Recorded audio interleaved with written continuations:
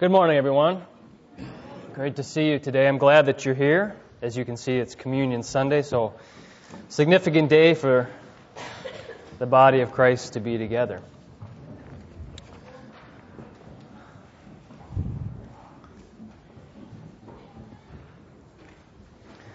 Well, I'm turning in my Bibles to the book of Daniel, chapter 7.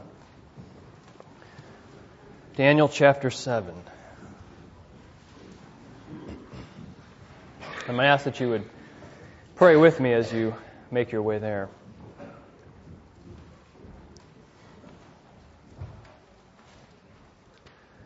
Lord, thank you for leading us, Lord, thus far as Al and Kevin, the children who have come up, and the voices of all those who have gathered here together have lifted their hearts and minds to you. Lord, oftentimes we wake up in the middle or in the morning and our hearts are fluttery. They need direction. And Lord, so we need this time together in your word. I need a fresh vision. Lord, you know what we need today. And so I pray that you would give us a glimpse of what you have and what's to come. Lord, this is a great and marvelous passage. Thank you for what we're about to look at together. So I pray for your power. Lord, I pray for your Spirit to do what only He can do today. In Jesus' name. Amen. Amen. Daniel chapter 7, beginning with verse 1. Would you stand with me as we read?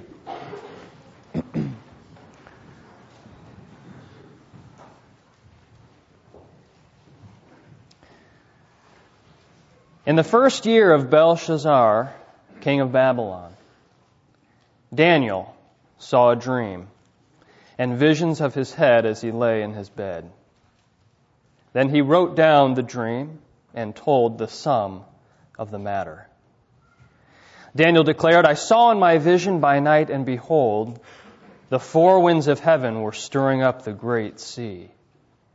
And four great beasts came up out of the sea, different from one another. The first was like a lion and had eagle's wings. Then as I looked, its wings were plucked off, and it was lifted up from the ground and made to stand on 2 feet like a man. And the mind of a man was given to it. And behold, another beast, a second one, like a bear. It was raised up on one side. It had 3 ribs in its mouth between its teeth. And it was told, Arise, devour much flesh.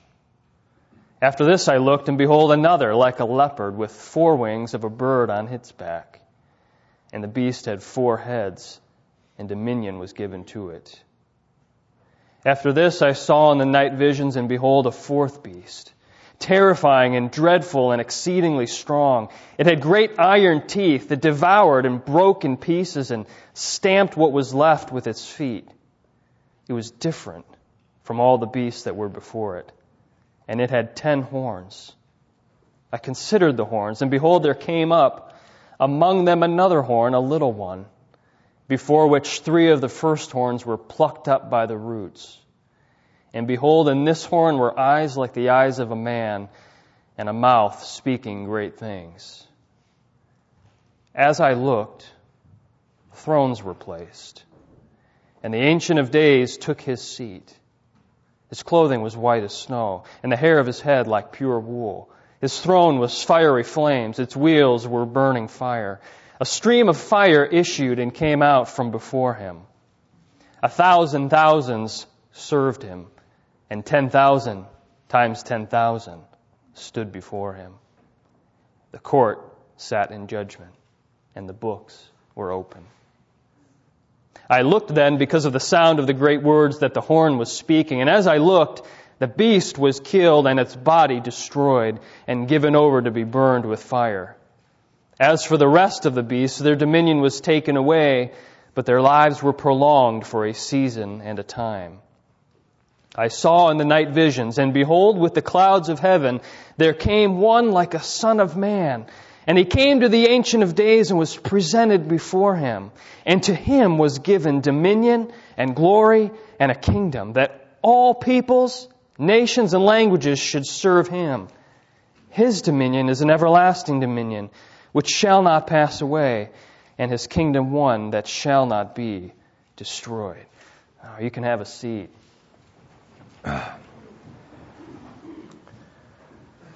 Well, the vision that we have just read takes place at a time of instability. Remember Belshazzar? He's a careless man.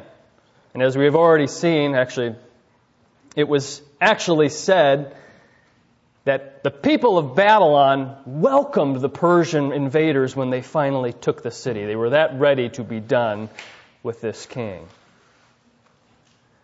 But for the Jewish exiles, who were awaiting, remember, the end of their banishment. Remember, through the prophet Jeremiah, 70 years were foretold as exile for the people of God. Now that time was nearing its end. But if Babylon were to fall, then what would become of God's people? Right? This is the pressing question for Daniel at this moment. What would it take to finally get home? Now, if you're into movies at all, you may recognize my twist on the title of my message. It comes from a film by a similar name called Fantastic Beasts and Where to Find Them. But the movies are not the only place that you will find fantastic beasts. They are throughout the pages of Scripture as well.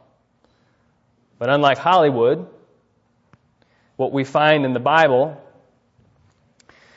are not playful or grand or beautiful beasts of fictional lore. They are horrifying, ferocious beasts. Symbolic, yes, they're not real, they are symbols, but they are symbols of real things. Okay. And the journey home will not mean finding these beasts, but it will require facing them. Now we are now entering what is typically regarded as the second half of the book of Daniel, right? And the change in style is obvious to any reader, right? And that is why the book is so often dropped at this point. So many people just give up here. But you can't let the change of style dissuade you from pressing on, because Daniel has one message to give us. This is one book, after all. And if it was not intended to be understood, then Daniel would not have written it this way. So his first readers would have grasped what he's writing here, this kind of style. The effort then needs to be made on our part to get to know what it is that we're looking at. So really the first question that we're going to start with today is, how do I read this? How do I read these things, right? Well, first of all, what I want you to do is recognize that Daniel's no longer writing in what you call a narrative or a storytelling fashion, right? This is what biblical scholars call apocalyptic writing. It's going to take a little adjusting to acclimate to it. But I want you to think of it this way, okay? It's really not hard. Think of it that we are moving from storytelling to movie watching. Now, some of you just woke up. Hey, we're watching a movie? Not exactly, okay? But the way that a movie is visual, right, and it's one picture after another, that's how you want to think of this writing. We are seeing what Daniel saw, and it's one scene after another. This is writing that is visual, and it's vivid, and it's sensory. And when you think of it that way, it's really quite accessible to us, right? In much the same way that a picture book is accessible to a child who can't read, right? As the saying goes, a picture is worth 1,000 words. And this is important because apocalyptic writing is found throughout the Bible, not just here. It's part of the Word of God, so you can't ignore it, because at one point or another you're going to run into it. And when you do, listen, you're not going to want to miss what is being said. Because the word apocalypse, in short, is this. It's revelation. That's what it means. To be revealed. Hence the book of Revelation at the end of your Bible. It's the unveiling of Jesus Christ. And not just that, but these portions of Scripture are where God, you think of it this way, God peels back the curtain, allowing us to see an unseen world and how that world, God's world, is going to bring this present world to an end. Right? History is not circular. It's not repeating itself. It is linear. It has a beginning and it has an end, and that end is not unknown. Right? It's not left to the fate of what's happening down here. It may look chaotic. It probably sure looked that way for Daniel. It may look that way now. But that's why you have to finish the book. That's why God gives us apocalyptic revelation. Okay? Now, right away you're going to notice two significant shifts that are meant to get our attention. Okay, so verse 1, Daniel chapter 7, says this, right? In the first year of Belshazzar, king of Babylon, Daniel saw a dream. Okay. Did you see this? Number one, that there is a shift in sequence. So for the first time in the book, Daniel is now deviating out of the chronological order. Because notice who's king here. It's not Darius or Cyrus, who we read about in chapter 6, but Belshazzar. Remember him? We read about him back in chapter 5. Right? The man who was the grandson, or perhaps even the son of Nebuchadnezzar. So this is the time when Babylon is still in power. And by the way, that incident in chapter 5 occurred on Belshazzar's last night, right, as king. The last night of during his life. But according to Daniel here in chapter 7, it takes place where? Or when? In the first year of Belshazzar. This is probably 15 years or so before chapter 5. Well, so why is it here? Because the format of the book that Daniel's writing is shifting, okay? Instead of moving into exile and dealing with life under Babylonian power, the focus now is moving out, okay? The 70 years of exile is nearing completion. And what is required to return home? That's the question. And you also see this coordinates with a shift in audience. Because unlike the first 6 chapters, now again for the first time, who receives the vision? Daniel, right? Until this point, Daniel has only been the interpreter of the dreams and visions of other people. Okay. But from here on out, Daniel's the one getting the vision, and he's the one who's going to need an interpreter. Okay. So think of it this way. Daniel's chapters 1 to 6 was primarily a message given to Gentile rulers and Gentile kings. It was for the outside world to know that God is sovereign and He's all-powerful. Remember, think Nebuchadnezzar and Darius' worldwide decrees about the living God and His eternal kingdom.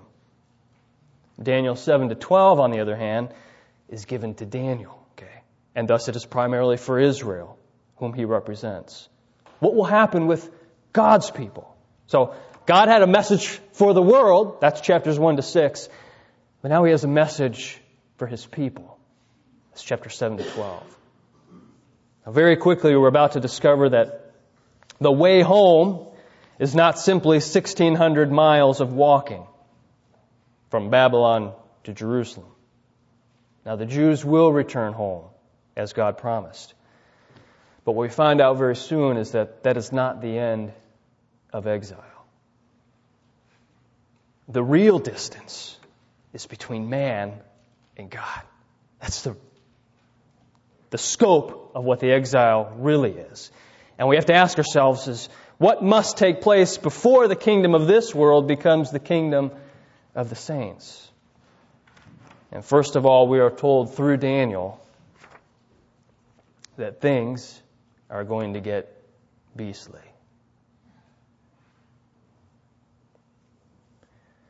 Daniel 7, verses 1 to 8 is why we have trouble sleeping at night.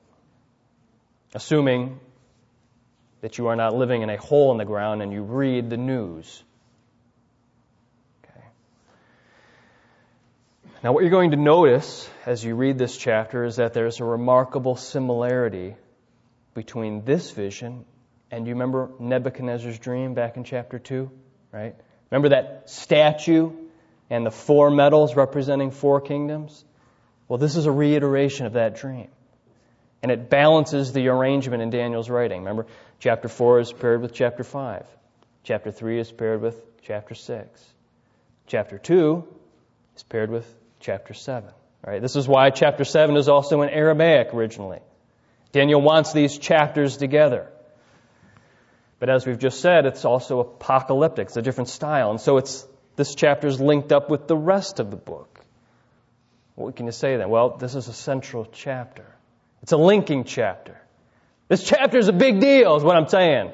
One scholar put it this way. This is one of the most important chapters in the Old Testament. Okay? It's a central guide to biblical prophecy. Okay? And like the dream of chapter 2, the elements and the contents are the same. They're almost identical. But what you'll notice is the perspective is vastly different. Right? Notice this. The perspective is vastly different. The perspective from chapter 2 is man's view of the world powers. Man's view of the nations. Right? Man looks and marvels at the impressiveness, right, of military strength and speed of conquest. Man wonders at human ingenuity. Man is enraptured with all that glitters. And you have been there. You have said similar things, right? How many of us ever said, the United States of America is the most powerful nation on earth, right? You realize that the Babylonians said that at some point? Do you realize the Romans said that at some point? The British Empire said that at some point? We like to strut that. But it's man's perspective. And this is why it's so disturbing to Nebuchadnezzar when one small stone completely obliterates the entire thing, right? But it was so mighty. It was so impressive. Reminds me of a day long before this when two warring nations were all standing with their mouths gaping open at this massive specimen of a man. Do you remember this? They couldn't get over this guy's might and his size, and it terrified them. And yet seemingly out of nowhere, with a small stone, this Goliath of a man is brought down. Remember that story? And who did it? God's anointed. God's anointed did it. The way the Philistines and the Israelites looked at Goliath describes to a T man's outlook of the nations. But chapter 7 is God's perspective on the same sweep of history. So we're in verse 2. Daniel declared, I saw in my vision by night, and behold, the four winds of heaven were stirring up the great sea. Welcome to the apocalyptic. Okay. One thing that's going to characterize this writing is metaphor and symbolism. Okay. So you see several things here already. The great sea, it's a symbol of chaos, a symbol of godlessness of the world. Look at Psalm 93, verses 3 to 4. It's a place from which opposition to God arises. But notice also that it is what? The four winds of heaven. Okay? It's relating to God. That is stirring these waters. There's never any doubt to God's sovereignty over what is happening. Now verse 3. And four great beasts came up out of the sea, different from one another. The first was like a lion and had eagle's wings. Then as I looked, its wings were plucked off, and it was lifted up from the ground and made to stand on 2 feet like a man. And the mind of a man was given to it. And behold, another beast, a second one like a bear. It was raised up on one side. It had 3 ribs in its mouth, between its teeth.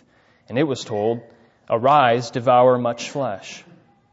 After this I looked, and behold, another like a leopard, with 4 wings of a bird on its back.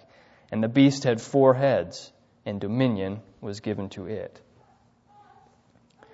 When God looks at the sweep of human history, that to man looked mighty, that looks impressive, to him, the same human kingdoms are animalistic, ravaging beasts. Now, we know they represent kings and therefore kingdoms, because if you turn the page over in verse 17, just to drop in on this, Daniel writes, "These four great beasts are four kings who shall arise out of the earth." Okay, so we're not left to speculation. Now let's just ponder that for a minute, right? God's estimation of the dominant world powers in all their glory, in all their might, is that they are nothing more than ravenous, unreasoning animals. Actually, they're worse than that. They're monstrous, right? They are half like this and half like that. They only resemble the form of animals. Okay, this is man in his sin-infested life.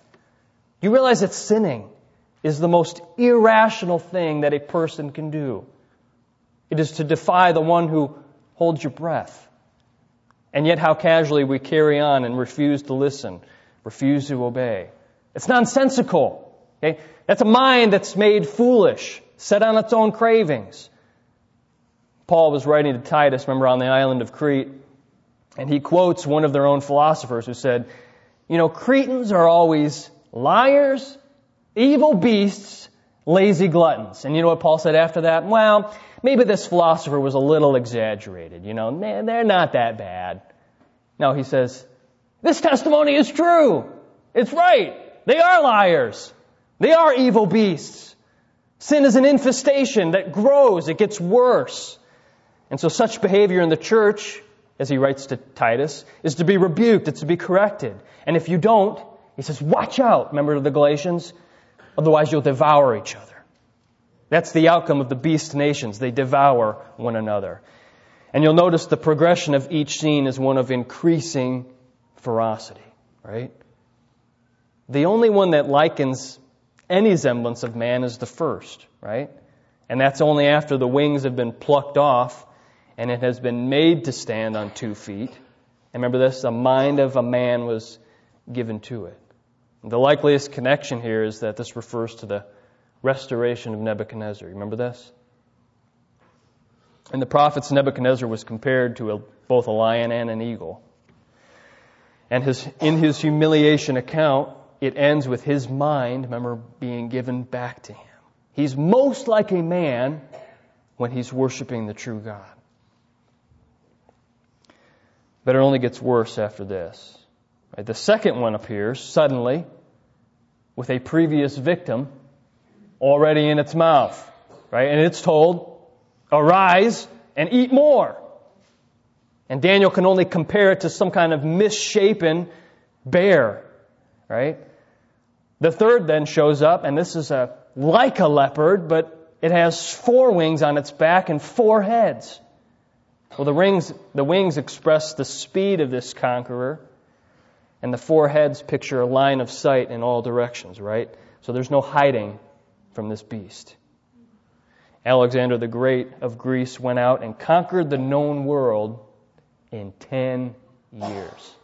Okay, people don't get their doctorate in 10 years. And he was done conquering. And then comes the 4th beast, right? Verse 7. After this I saw in the night visions, and behold, a 4th beast, terrifying, dreadful, exceedingly strong. It had great iron teeth. It devoured, broke in pieces, stamped out what was left with its feet. It was different from the other beasts. Daniel goes on to say it had 10 horns, and then he says, when I thought about the horns, there came up among them another one, a small one, before which 3 of the first were plucked up. And behold, in this horn there were eyes like the eyes of a man, and a mouth speaking great things. So the last beast, this final one to arise, it defies any description. Daniel cannot compare it to any animal. It's beyond that. Only we are told that it's dreadful, that it's terrifying, it's strong. Its teeth are iron, and whatever it doesn't eat, it tramples. Like the 4th kingdom of Daniel 2, this kingdom is given the most attention. Right? From it arises 10 horns, and out of that, 1 in particular. Now we'll talk more about that. But did you notice that none of these beasts, are completely autonomous? Did you catch that? Did you see that one of them was made to stand, right? And it was given the mind of a man. And then to another it's told, arise, devour much flesh. So it has to be told before it can do. And the third also is given dominion. Now the only one that seems to claim any independence, this fourth kingdom, is also eventually brought to judgment. The books are open. In fact, for all of its ferocity and its terror and its loud boasting, right, this little horn, do you realize that it's killed in the most anticlimactic way? I mean, we're expecting like epic battle here, right? With this fourth beast. The way this beast is talking, right? He's talking some big game. But look at verse 11. I looked then because of the sound of the great words that the horn was speaking. And as I looked, the beast was killed and its body destroyed. You say, wow, that's it? Yeah. You're meant to feel the smallness of the little horn, right? The little horn that thought he was something. Sounds like a children's book. You want the New Testament version of it? 2 Thessalonians said this, and then the lawless one will be revealed, whom the Lord Jesus will kill with the breath of his mouth and bring to nothing by the appearance of his coming. That's how it ends for the fourth beast. You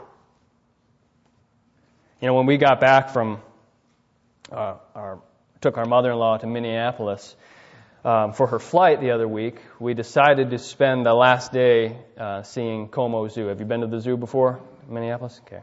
My favorite part, hands down, okay, was the bison. You seen the bison there? Okay.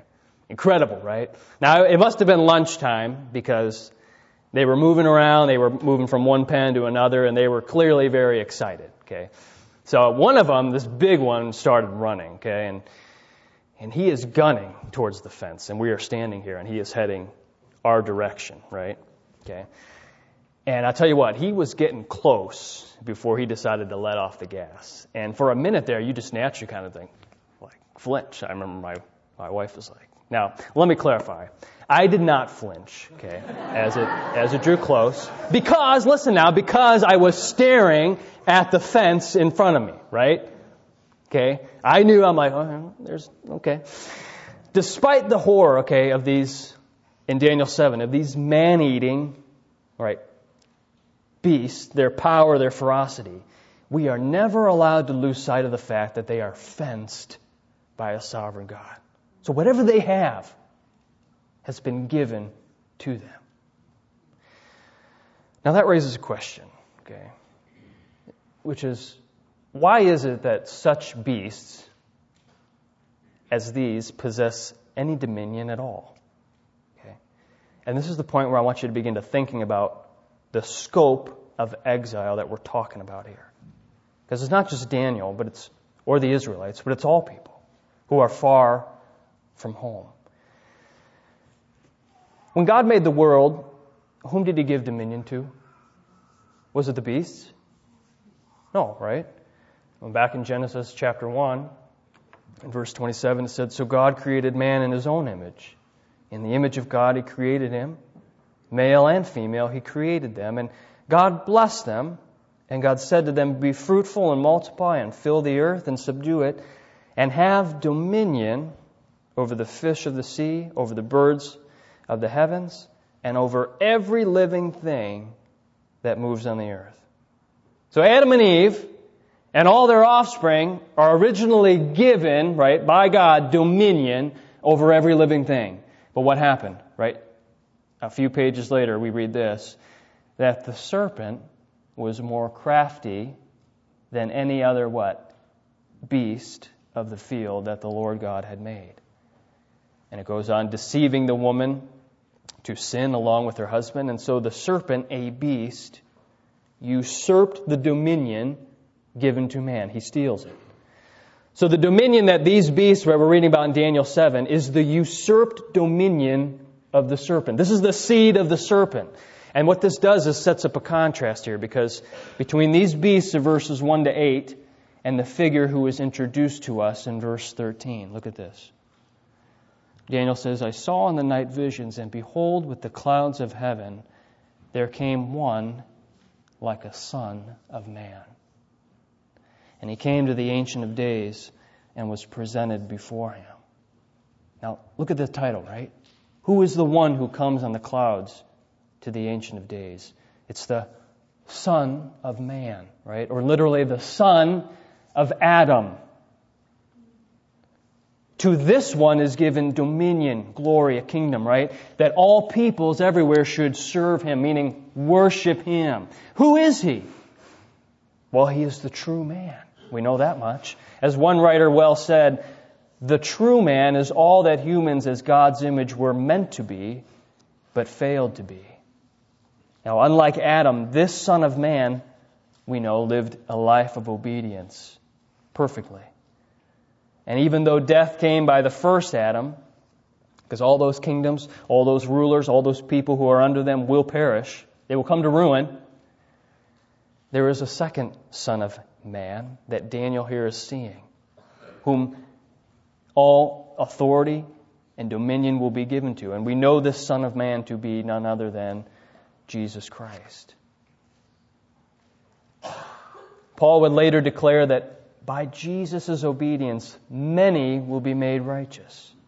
So instead of men become beasts, it is men who are beastly, restored as true sons of God. How? Well, is this a matter of us duplicating what Jesus did? Is that how we do this? No. You could never duplicate what he did. Because why? Because everyone has sinned, right? You're not qualified to do that. So what then? Well, we are to look to him, the Bible says, as our substitute, as our representative head. The good news is, this Son of Man stood for us. And he was crowned with glory and dominion. Okay? The Bible says the promise of salvation then depends on faith. Not you duplicating it. Depends on faith in the true Son of Man. It's those who are united to him by faith who will receive the kingdom.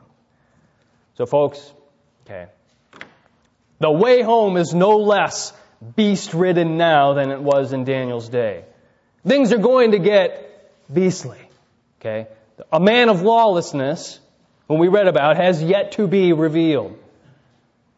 But the way home, okay, has been secured by the true Son of Man, right? In the end, it is his kingdom that's going to be left standing. Until then, the nations will rage. Until then, suffering will continue. Until then, persecution will grow.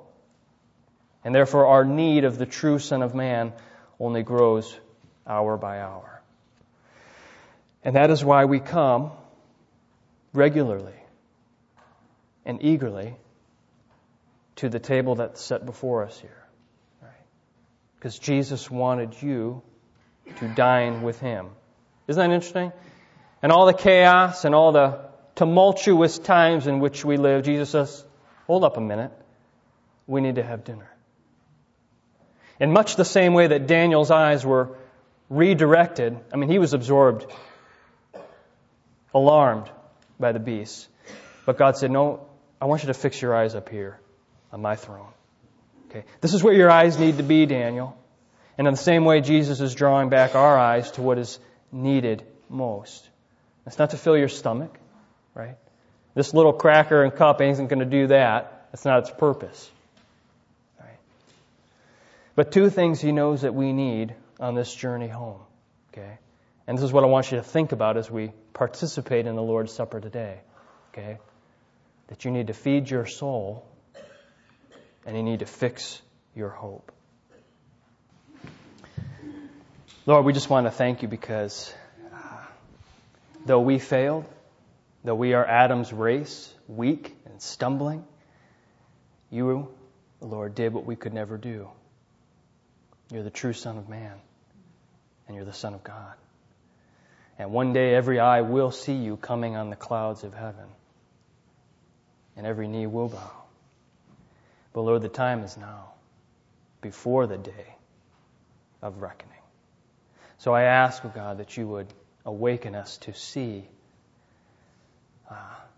what we have read together today. You being crowned with glory. Lord, draw people to yourself. and awaken us to live a life of righteousness for your name's sake. Thank you, Lord, for the body of Christ gathered together today. I ask that you would bless and protect them as they go from here now. In Jesus' name, amen.